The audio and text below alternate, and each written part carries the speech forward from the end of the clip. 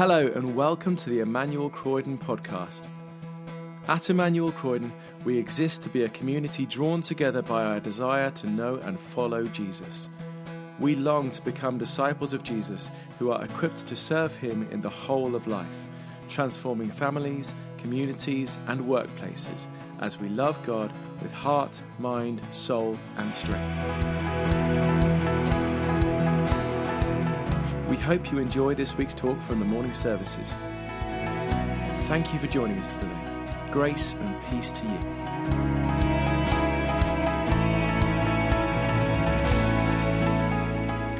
So I'm going to read 2 Corinthians 4. I'm going to go from verses 1 to 15. And if you do have a Bible, it's on page 1170. So I'm going to start chapter 4, verse 1. Therefore, since through God's mercy we have this ministry, we do not lose heart. Rather, we have renounced secret and shameful ways. We do not use deception, nor do we distort the word of God. On the contrary, by setting forth the truth plainly, we commend ourselves to everyone's conscience in the sight of God. And even if our gospel is vowed, it is vowed to those who are perishing. The God of this age has blinded the minds of unbelievers, so that they cannot see the light of the gospel of the glory of Christ, who is the image of God. For we do not preach ourselves, but Jesus Christ as Lord, and ourselves as your servants for Jesus' sake. For God, who said, "Let light shine out of darkness," made his light shine in our hearts, to give us the light of the knowledge of the glory of God in the face of Christ. But we have this treasure in jars of clay, to show that this all surpasses power is from God and not from us.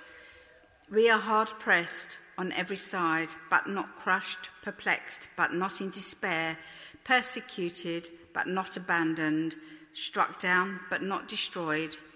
We always carry around in our body the death of Jesus, so that the life of Jesus may also be revealed in our body.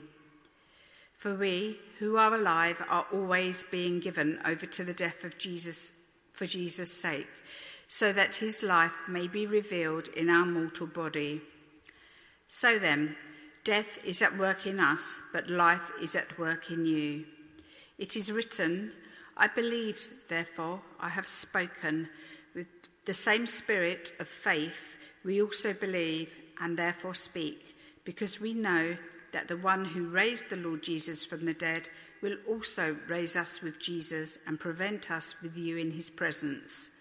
All this is for your benefit, so that the grace that is reaching more and more people may cause thanksgiving to overflow to the glory of God.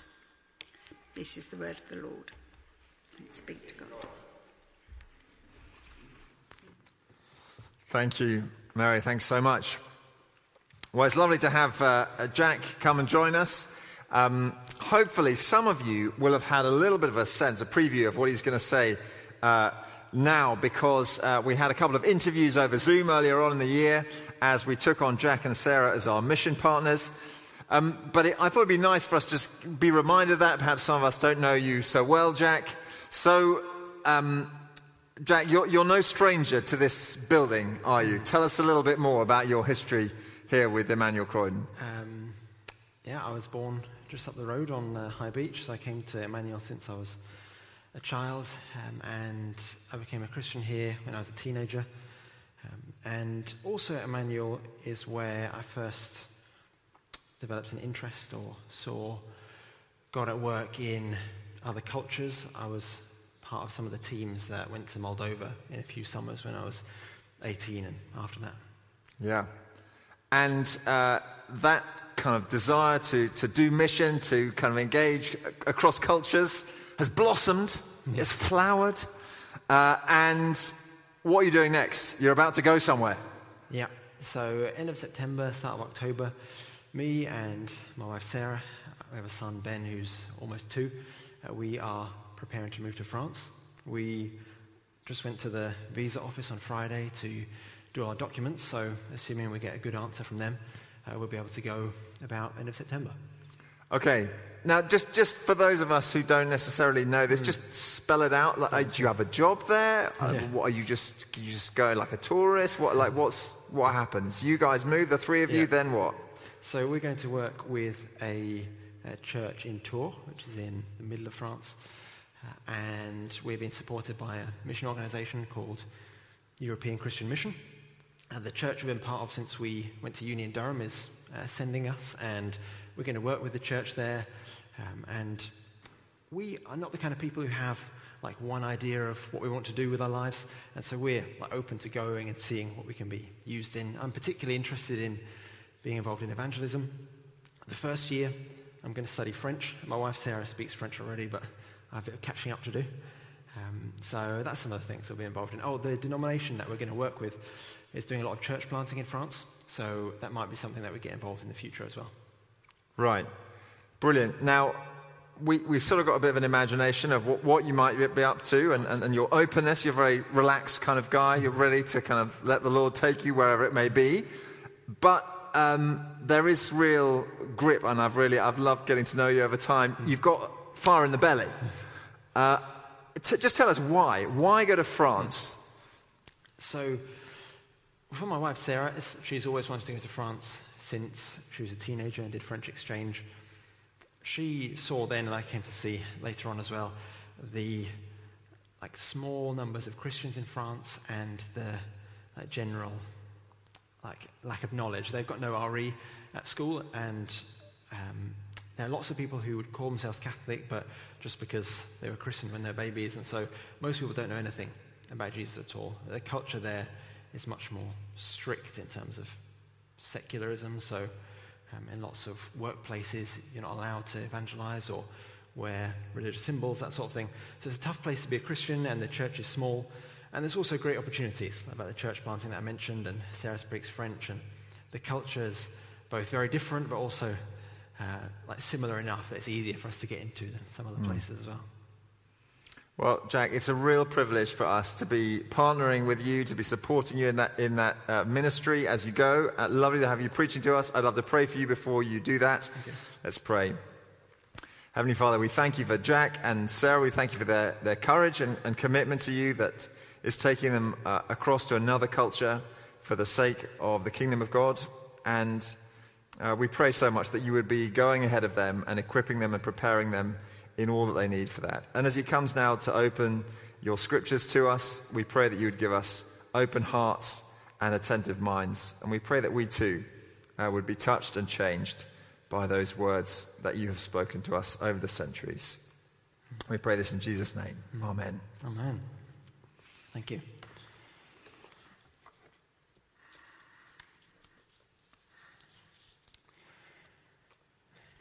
So as we've heard read, we're going to look at the first 15 verses of 2 Corinthians chapter 4.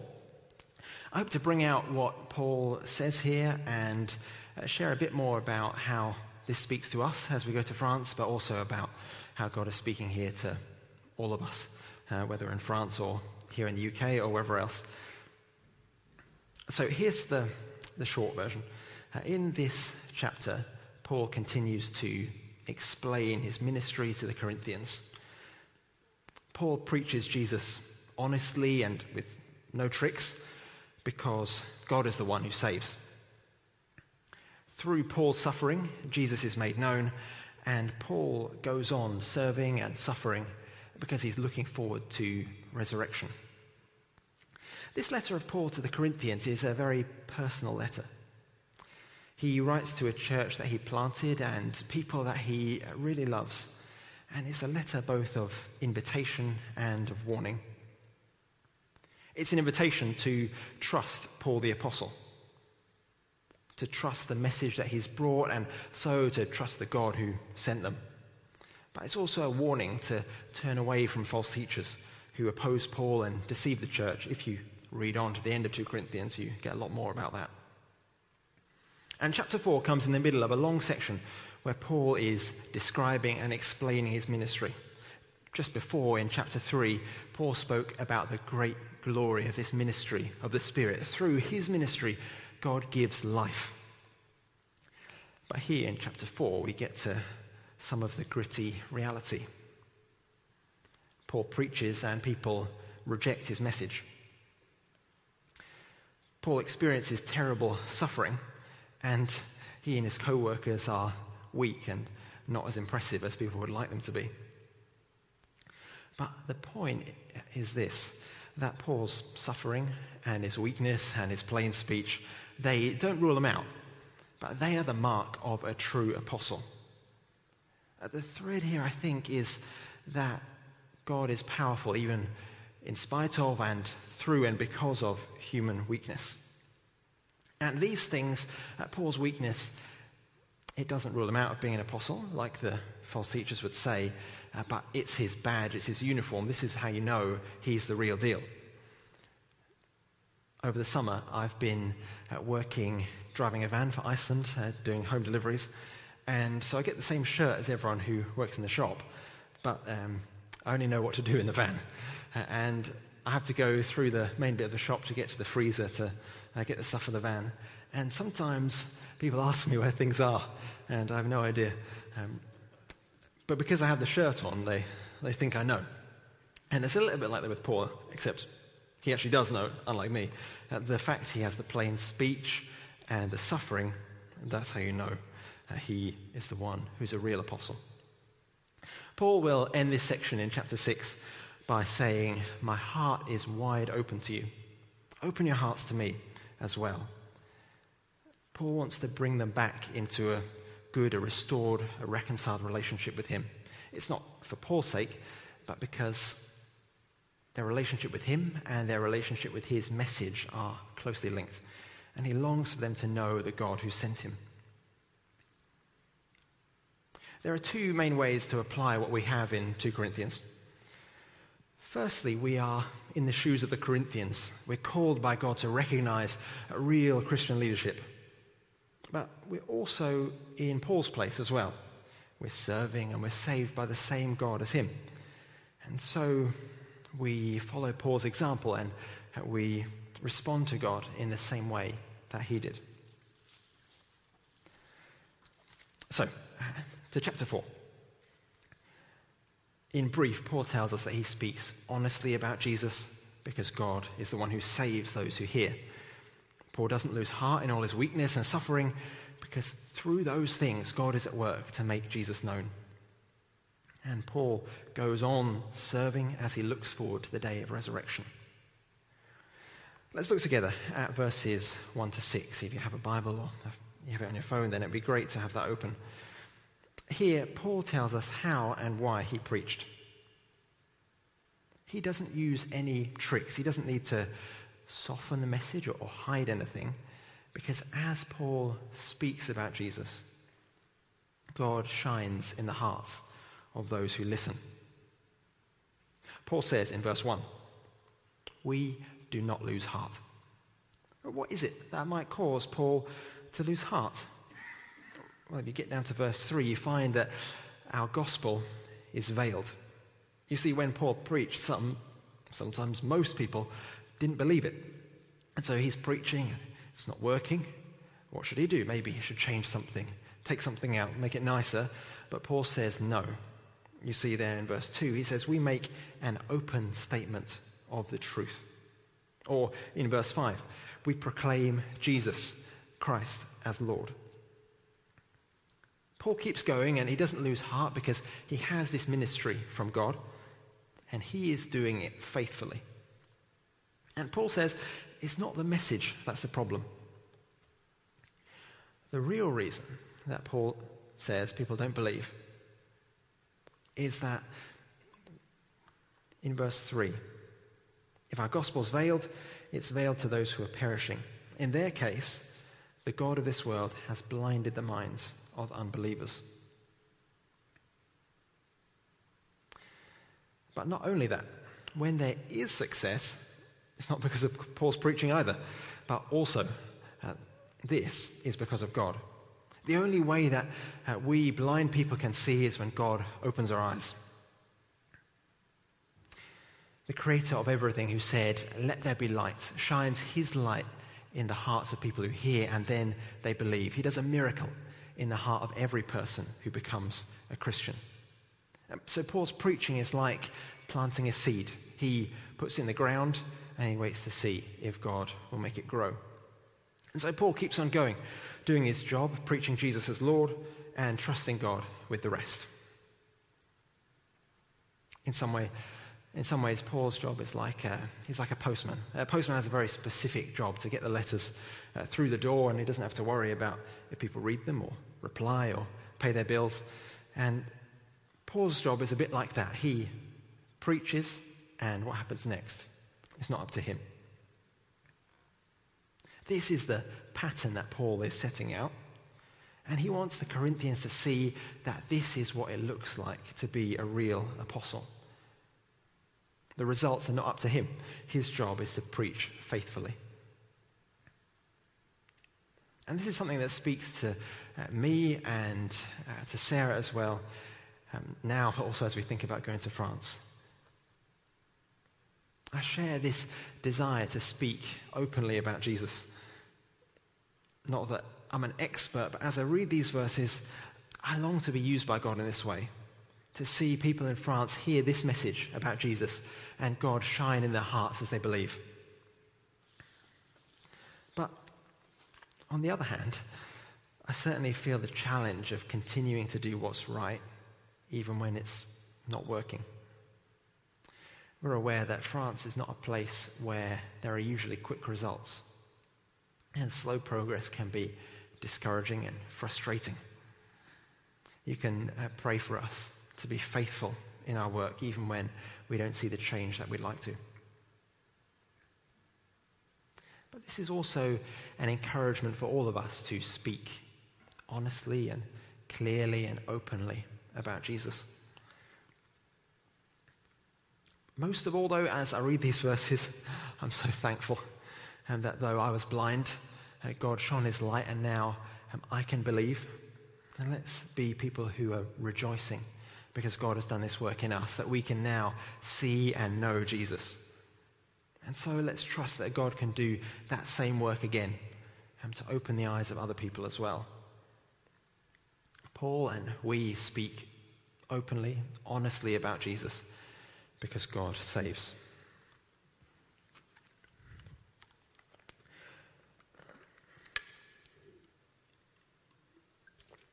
So in verses 7 to 12, Paul shows that God uses his suffering to display Jesus.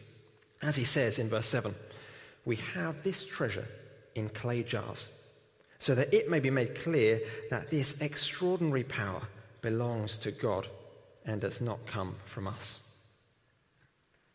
Paul and his co-workers are clay jars, weak and frail, but containing the shining treasure of the gospel. And this weakness makes clear to everyone that God is the one who saves. Paul's suffering and weakness is a good thing. It's good because it shows people that God alone can save. When they see people becoming Christians and their lives changing, they know it's not Paul, because, Paul could never do that. And it's clear to everyone, this must be the work of God. And as Paul speaks about his weakness, Sarah and I certainly feel weak as we go to France. I mentioned before about studying French, and for a few years I expect the language to be a source of frustration, especially as so much of what I want to do is with speaking. And please pray for me to trust God with this.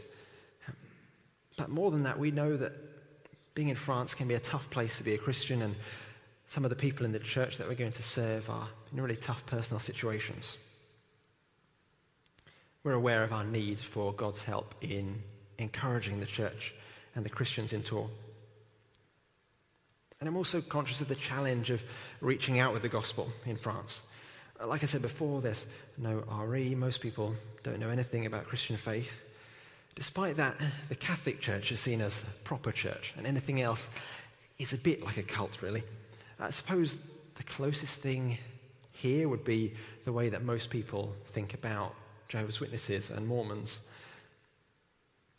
There are also the restrictions I mentioned before on evangelism in certain contexts, and we feel our own weakness and the difficulty of the situation. But we want to believe this, that despite every barrier, God is able and willing to save. And that then, when he does, every obstacle will show more clearly that he is the one who did it. Paul goes on to describe their suffering in verses 8 and 9. He says, "We are afflicted in every way, but not crushed. Perplexed, but not driven to despair. Persecuted, but not forsaken. Struck down, but not destroyed." To use a boxing analogy, they are knocked down, but not knocked out, and they get up again and again and again.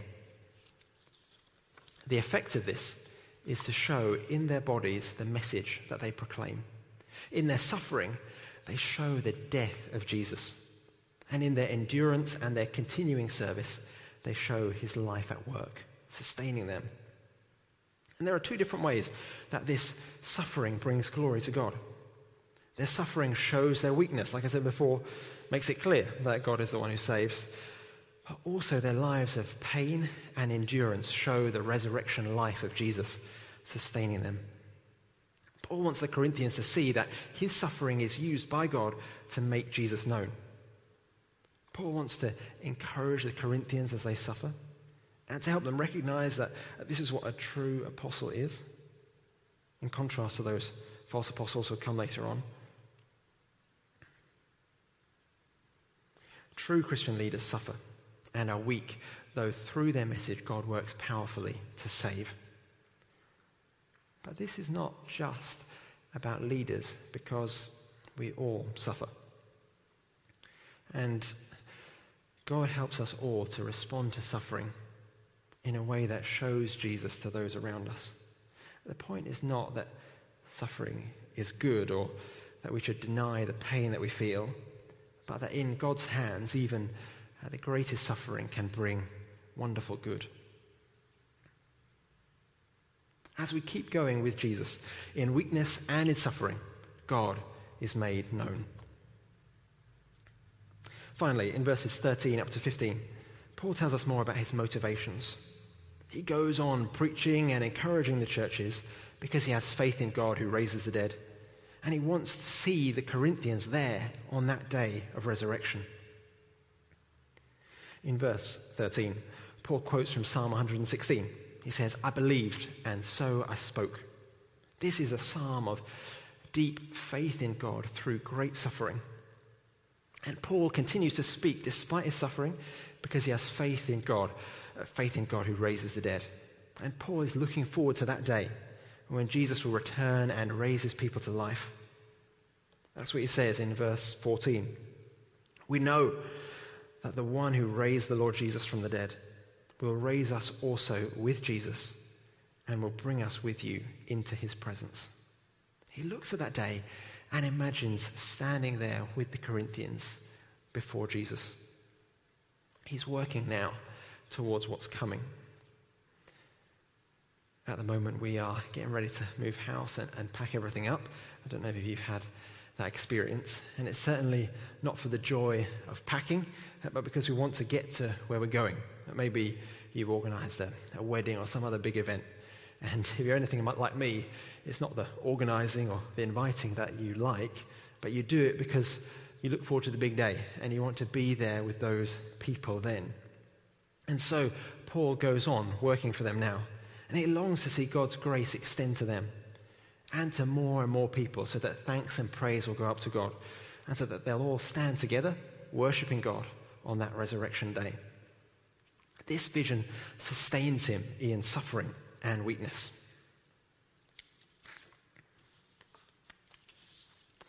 This is the goal of all that Paul does.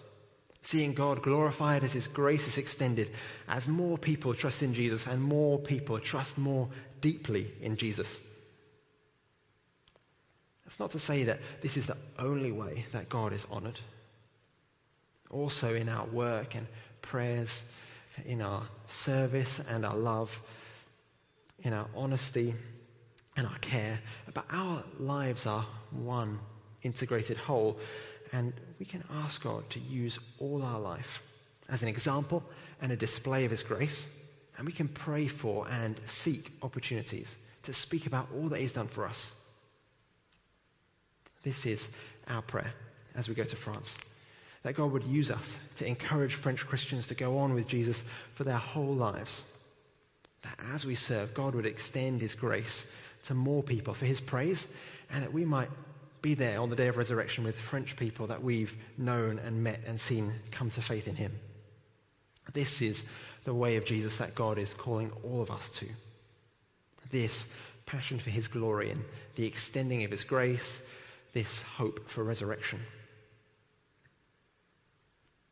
May we live and serve with this hope for the day. So, in conclusion, Paul wants the Corinthians to know what a real apostle is. Someone who preaches Jesus as Lord clearly and openly, someone who makes Jesus known through weakness and suffering, and someone who works for grace to extend for the glory of God. And so we want to see that with the Corinthians, but God is also calling us to live this way, to rejoice that God has saved us, and so speak in faith that he'll do the same work in others. To trust his goodness in suffering and weakness, and pray that God would show his light through us even as we suffer. To live in confident expectation of resurrection, and so work and pray for grace to extend. Most of all, may God help us to trust him in our weakness, that we might look to his power and rely on him. Let's pray together. Father, thank you that you are great and powerful, even though I and we are weak and we suffer and our speech is lacking. Thank you that you are great and powerful, and you're at work to save, and one day Jesus will come and bring restoration and resurrection. Help us to rejoice in you and in your power, in your faithfulness. Help us to live in that confidence. We ask it in Jesus' name. Amen.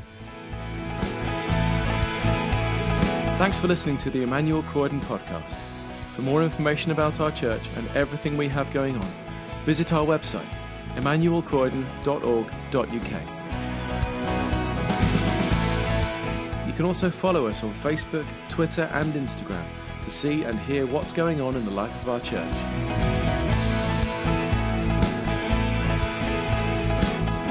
God bless you and have a wonderful week.